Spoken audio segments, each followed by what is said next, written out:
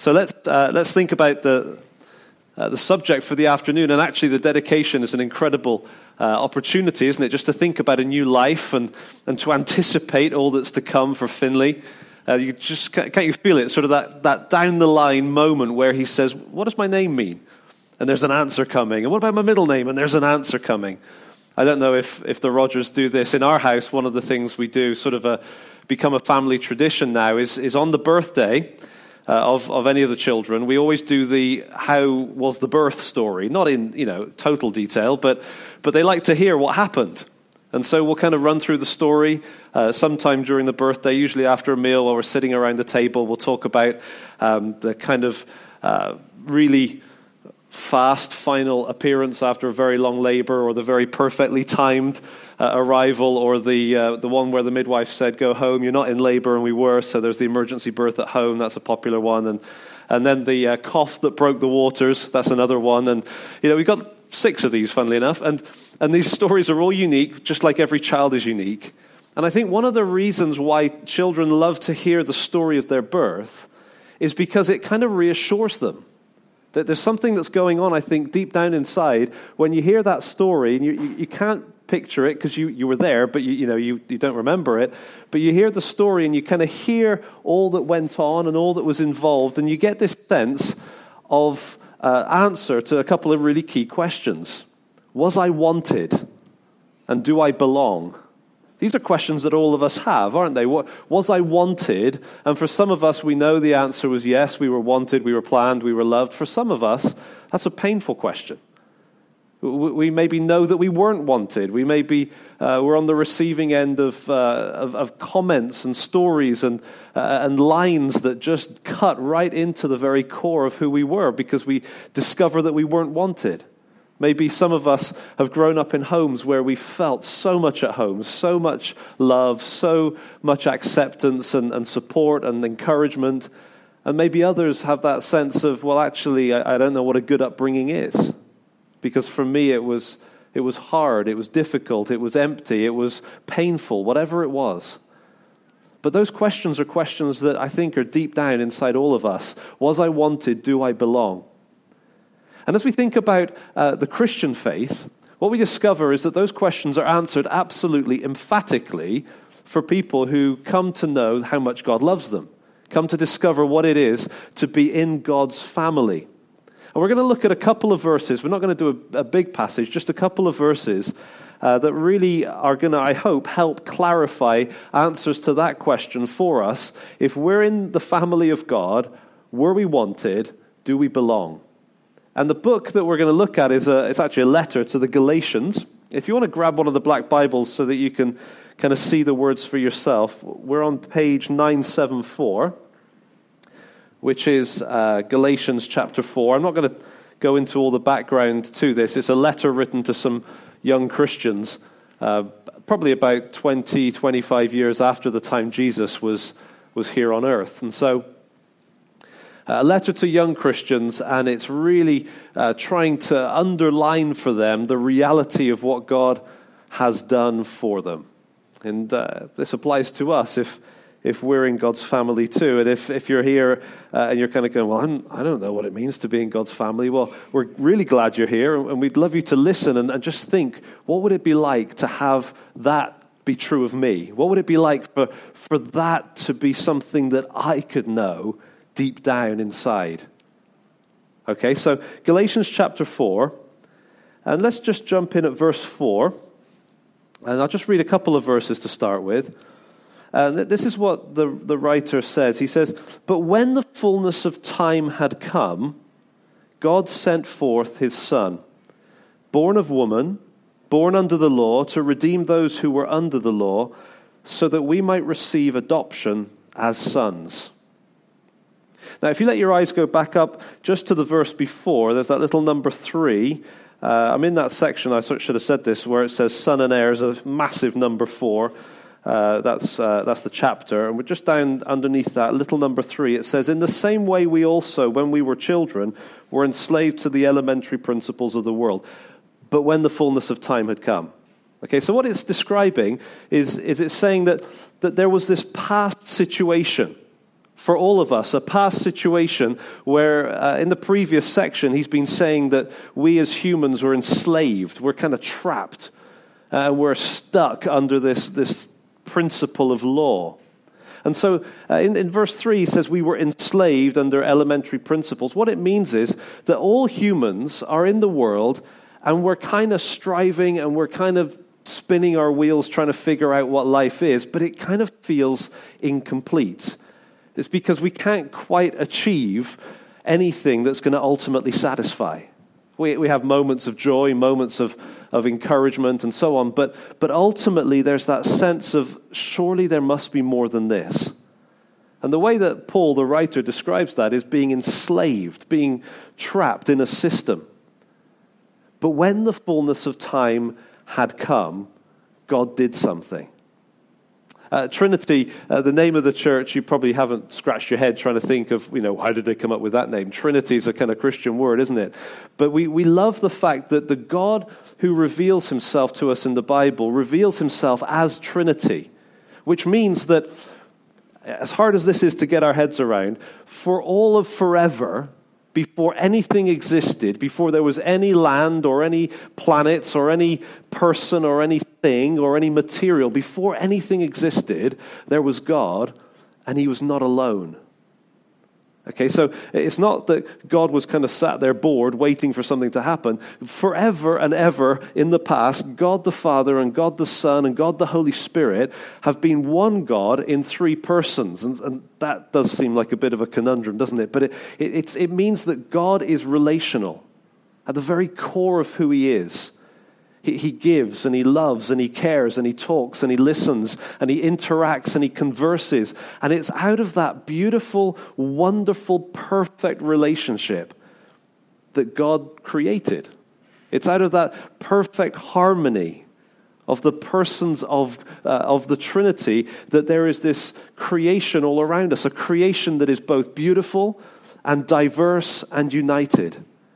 So there's every leaf is different. Every dog's nose print apparently is different.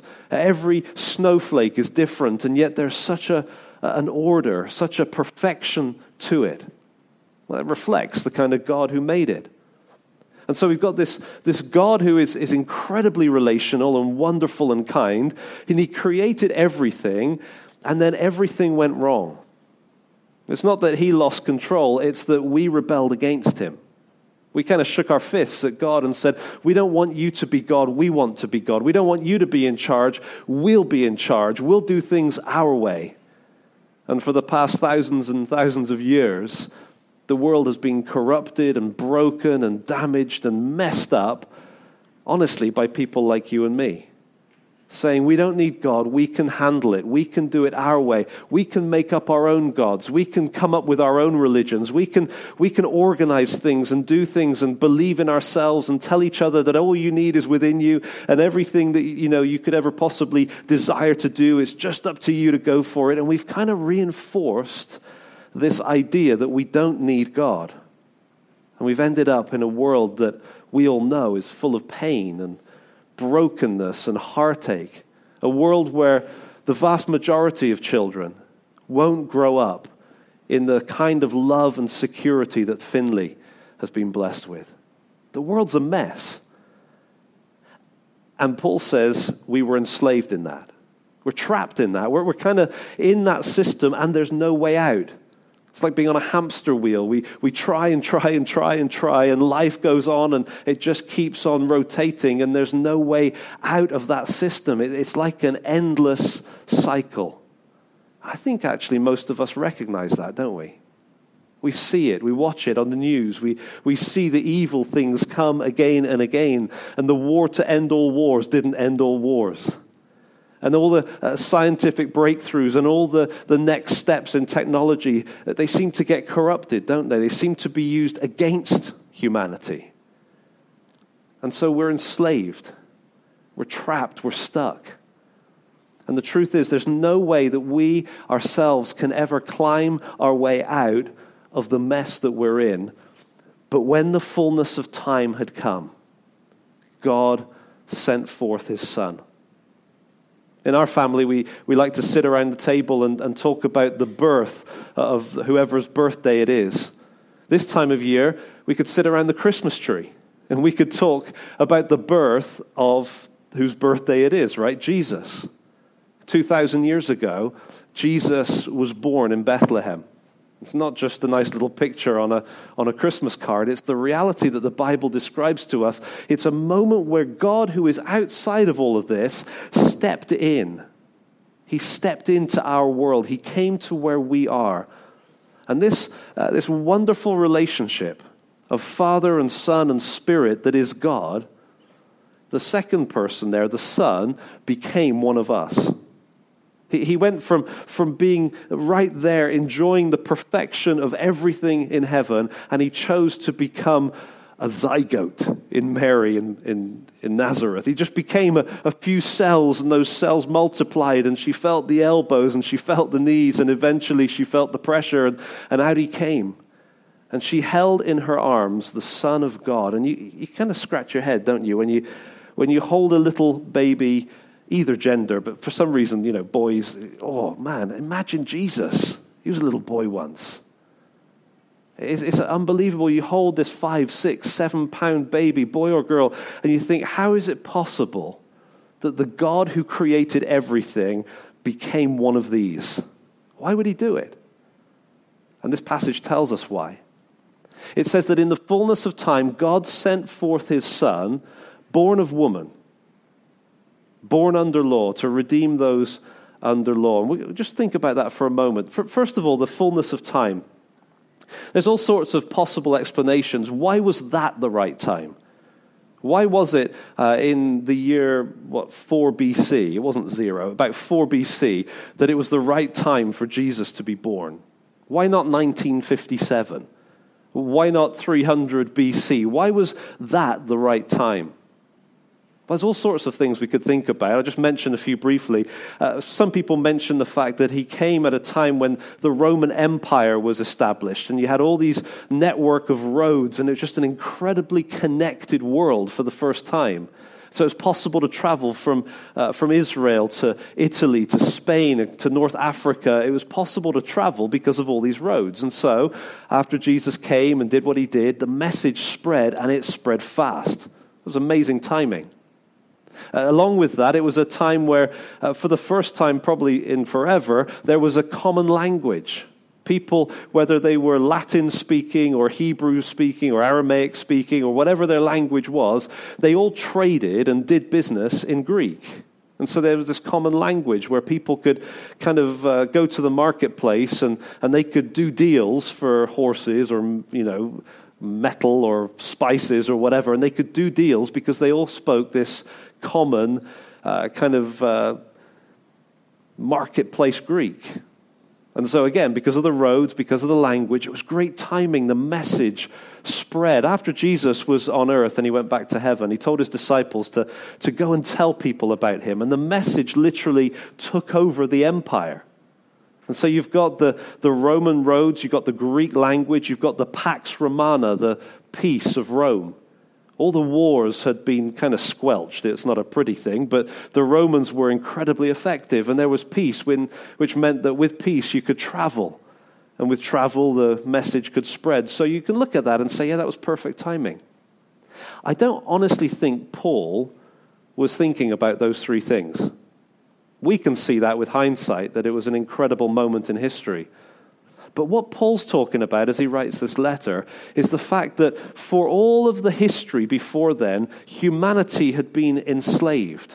Humanity had been pressured and burdened under this law that had been given to them, both the law of God for the nation of Israel, but just law in general for all of us. And so I think Paul might have been more along the lines in his own mind of saying, you know what?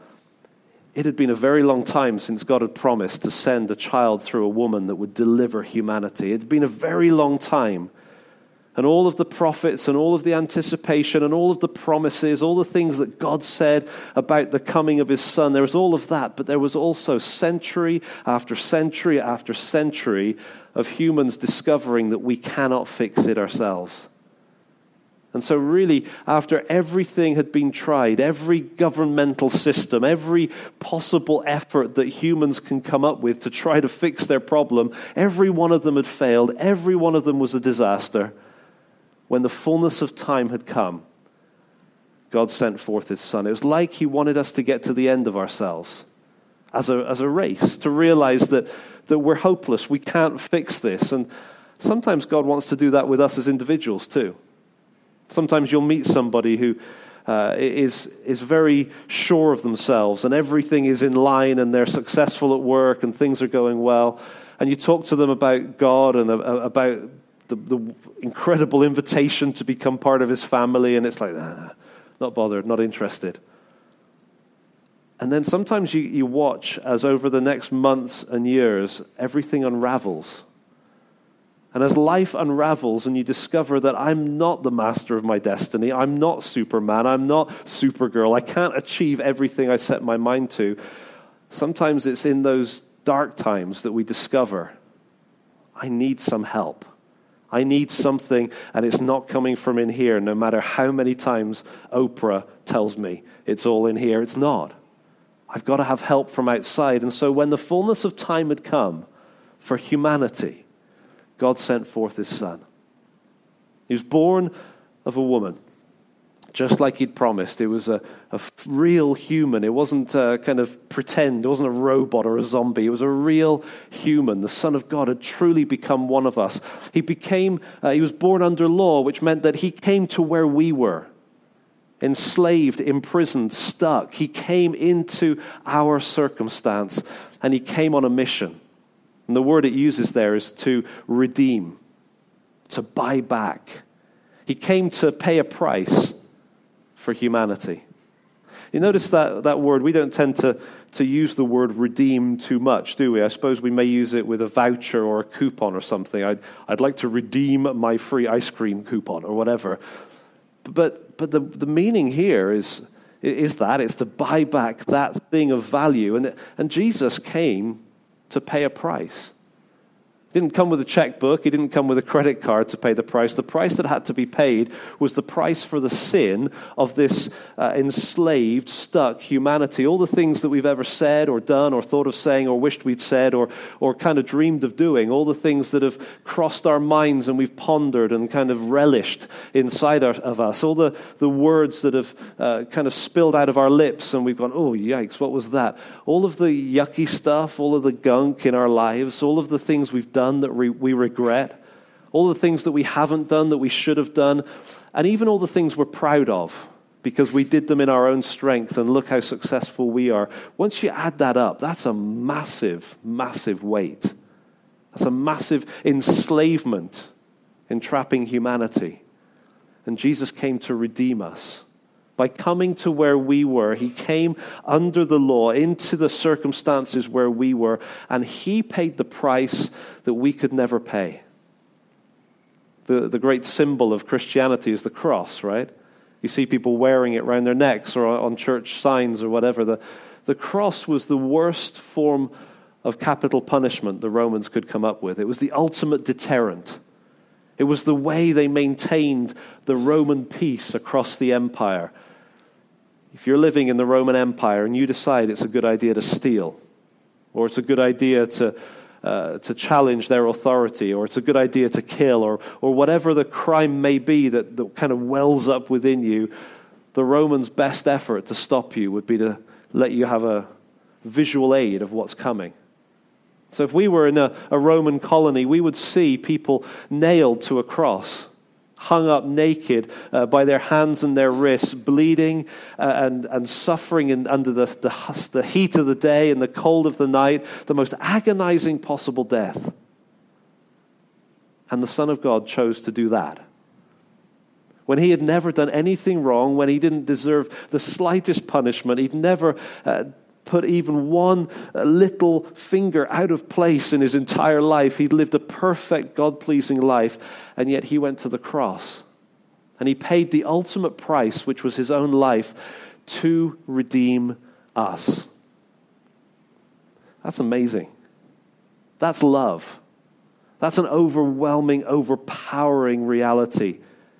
So that even now, 2,000 years later, as we think about Jesus on the cross, those of us that are gripped and who love him and who are thankful to be in his family, it moves us. It's the most powerful thing in our lives. And all the other stuff that's going on, all the kind of multimedia, television, cinema, all the effects, all of that stuff, that can kind of wash over us. But when we stop and think about Jesus dying on the cross, it moves us because we know he did that for us. And so Paul says here, he sent forth his son, born of woman, born under the law, to redeem those who were under the law so that we might receive adoption as sons. Wow, that's an amazing reality. A God who has forever been Father and Son offers us sonship. If we had 10 hours, I could barely scratch the surface of all that means.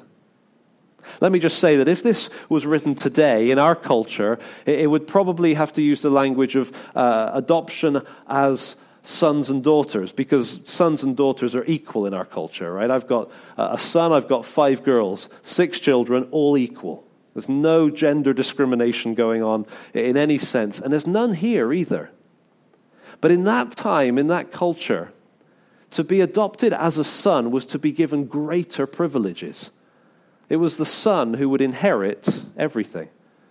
Now, we might disagree with that culturally, and I'm with you on that, but that's the way it was. And so when the Bible says that Jesus wanted us to receive adoption as sons, what it means is that we got the ultimate adoption. There's no higher place.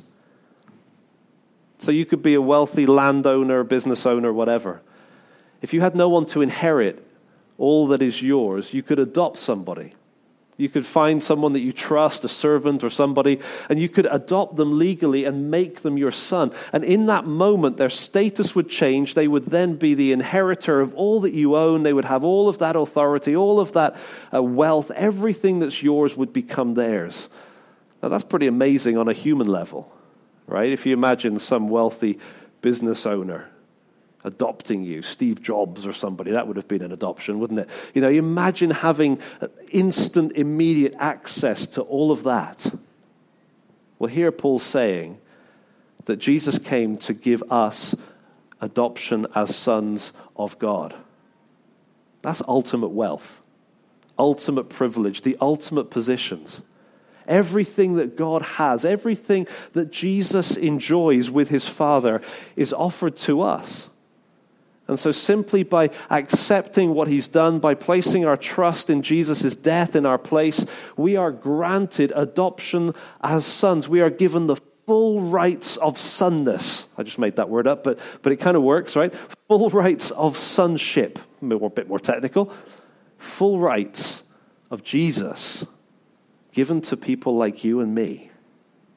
How does that compute in any way? How is it possible for us to say, oh yeah, I get that? We don't get it.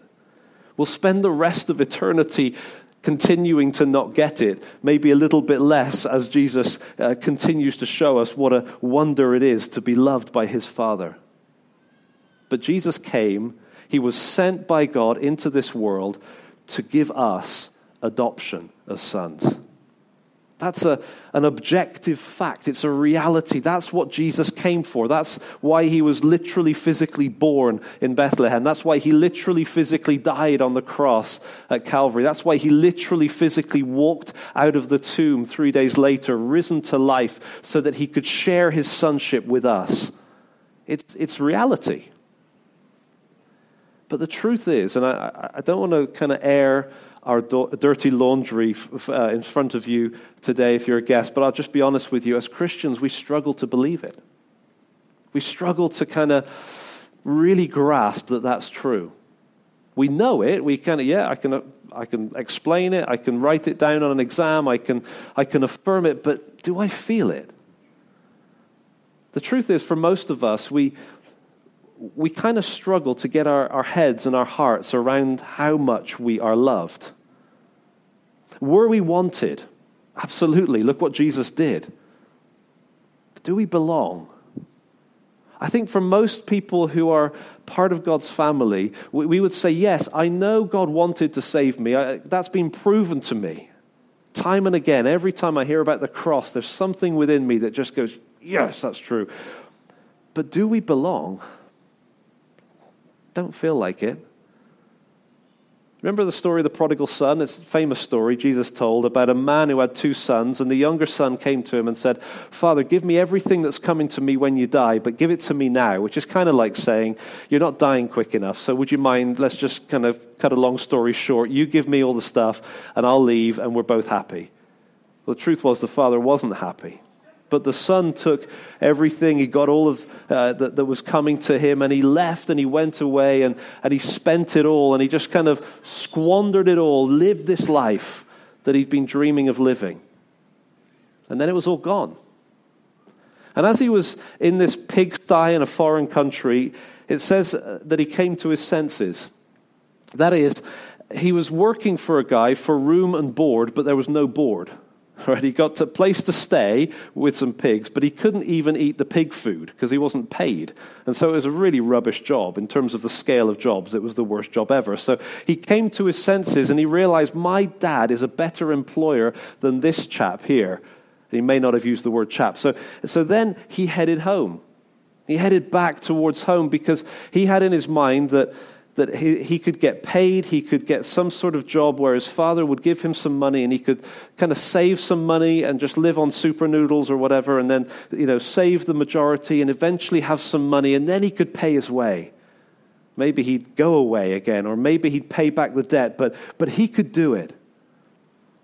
And the Bible tells us that when he came towards the town, his father was looking for him and his father saw him. And we call it the story of the prodigal son, but really it's the story of the prodigal father. Because the word prodigal means extravagant. He lived a prodigal life, right? He kind of went to Amsterdam and did that whole thing or whatever, and he spent all that he had. He was prodigal, but the father, he was more prodigal. He was more extravagant. Because he never forgot his son. He never accepted the fact that the son should be shamed and dismissed and discarded and forgotten. And he kept looking for him and longing for him to come home. And then when he saw him, he ran to him and he hoisted up his robes and bared his legs, which no one does in the Middle East if you're a self-respecting gentleman. But he did it, and he got to his son, and it says he fell on his neck and he kissed him, and he just showered him with gifts, the finest robe and the shoes and the credit card or the ring or whatever it's called. And he gave him everything. And the son was brought in and he sat in the place of honor, and they had this huge party and they celebrated. And something happened there. Because when that son was walking back, he didn't feel like he deserved to be a son. I'm no longer worthy to be called your son. It was part of his speech. Make me one of your hired servants. He didn't feel like he deserved to be a son, and so he had a plan B. But his father's plan was for him to be a son, and to be welcomed, and to have everything, and to have the signet ring, and the shoes, and the robe, and to have all the privileges of sonship. So there's a difference. There's a difference between the way the son saw himself and the way the father saw him. And I think for many of us, even as Christians, we feel a bit like the prodigal son, don't we? We kind of feel like, yeah, God gives me all this stuff. It's incredible. I don't deserve it. But then we kind of dwell on the I don't deserve it. I'm not good enough. I don't live well enough. There's too much yuck inside of me. There's too much struggle, too much failure, too much, and we kind of talk ourselves out of it. And before we know it, we can find ourselves kind of sitting at the Father's table and just focus completely on ourselves. Oh yeah, I know He's given me the ring. I know He's given me the robe. I know He's given me the shoes.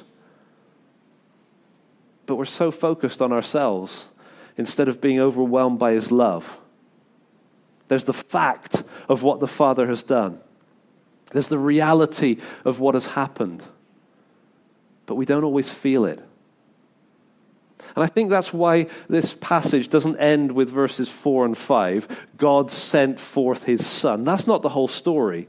Because God knows that we're going to struggle. God knows that we're going to kind of dwell on our own failure.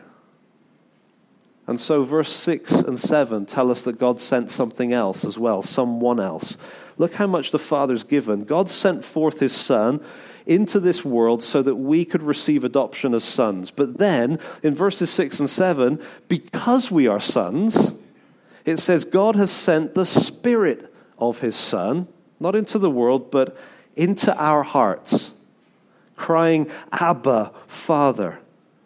And the result of that is you are no longer a slave, but a son. And if a son, then an heir through God. Here's the thing. God loves us so much that he sent his Son to die on the cross to offer us the privilege of a change of status, to take us from being rebels and enemies of God and to invite us into his family, a total status change. But then he knew that we'd struggle to accept it. And so he sent forth his Spirit, not into the world like his Son, but into our hearts. Because it's sometimes, there are times often where we need more than simply the reality of who we are. We need the experience of sonship. I suppose I was thinking about this. You can imagine Paul walking down the street with Nolan now, or Finley in a couple of years, and they're kind of walking side by side. And the fact is that Nolan or Finley or Lumiana, they are the children of Paul Rogers. That's a fact. That's a reality. But there are times where Paul will pick up Nolan or Finley or Lumiana and throw them in the air and grab them and tickle them and squeeze them and just hold them close. And in that moment, you know what that's like to watch that when a child is just giggling and kind of out of control, but totally safe. There's nowhere safer than in Daddy's arms. There's nowhere more secure than being reassured that he loves you. It's a bit like when the prodigal son was walking back. And he didn't deserve to be a son. He was no longer worthy to be called a son. But what was the first thing the father did when he came? He fell on his neck and kissed him. It wasn't enough to reinstate his status. It wasn't enough to just kind of do the paperwork. There needed to be that affection too. And that's what we've got here.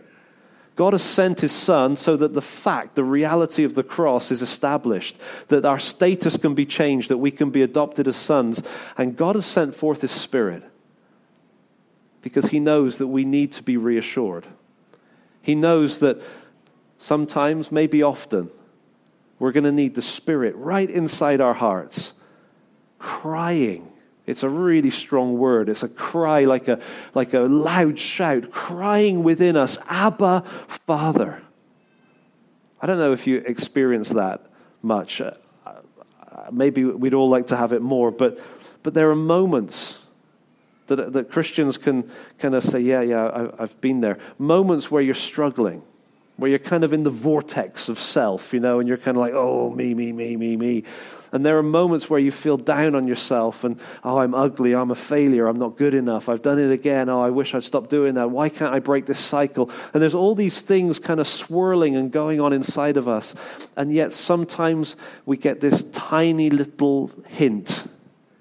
It's like a spring of water we looked at a couple of weeks ago or last week in John's Gospel. This spring of living water within us. There's something within us that isn't us, that just comes and bubbles out and says, Abba, Father.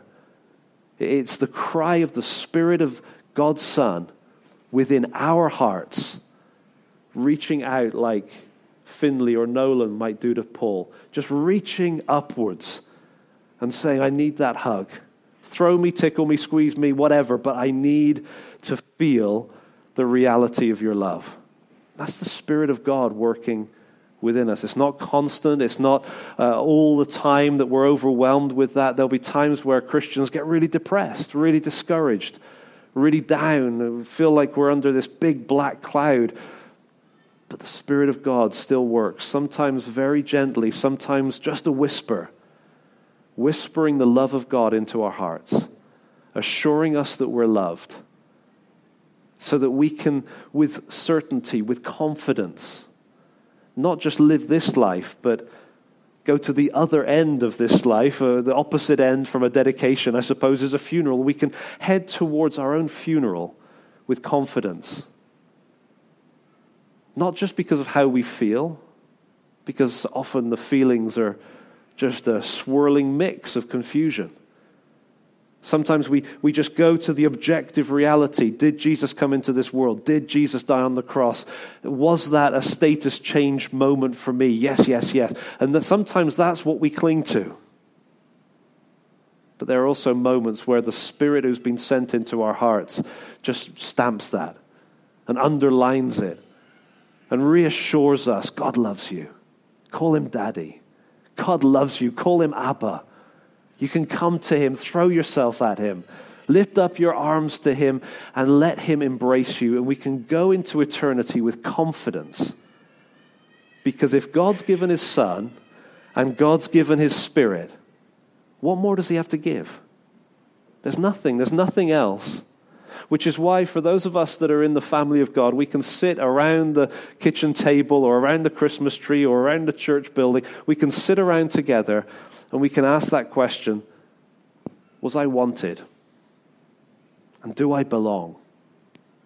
And the truth is, yes, you are wanted. You were wanted. That's why God sent forth his Son to die in your place and to give you adoption as sons. And do we belong? Yes, that's why God has sent forth his Spirit into our hearts. So that the cry of God the Son to God the Father, the most perfect, wonderful, intimate relationship that there has ever been, can be a cry that wells up within us. We were wanted. We do belong. And that's the good news of Christianity. That's why we talk about people's lives being transformed by the glorious love of the Trinity. Because God the Father sent forth his Son and sent forth his Spirit for us. Let me pray.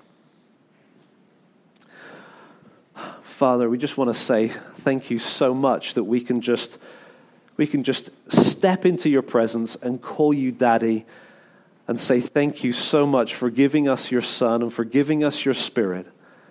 Thank you so much for making us sons and daughters of God. Thank you so much for embracing us and pouring out your love into our hearts. And Lord, our prayer is this. For those of us that know you and already know that we're part of the family, we pray that you would reassure us. We pray that we would experience even more of that cry of the Spirit within us. The Abba, Father cry inside our hearts that can only come from your Spirit. Lord, we long for more of that. We ask you to help us cling on to the reality of the cross and what that means. And Lord, for those that are here who are kind of looking in and going, this is interesting. I didn't realize Christianity was about that. Lord, I pray that you would just continue to drive this reality home. Just cause them to think about you and to ponder the cross and to think about what it would be like to be embraced by the God who created everything. And Lord, I pray that every one of us here would have a deep sense of assurance, just as we know Finley will have, and Lumiana and Nolan in their family, deep assurance that they were wanted and that they belong. Lord, we pray that that would be true for us, that we were wanted by you and that we belong in your family, that you love us, that we're yours, that we're safe. Pray that that truth would just grip us afresh. In Jesus' name we ask it. Amen.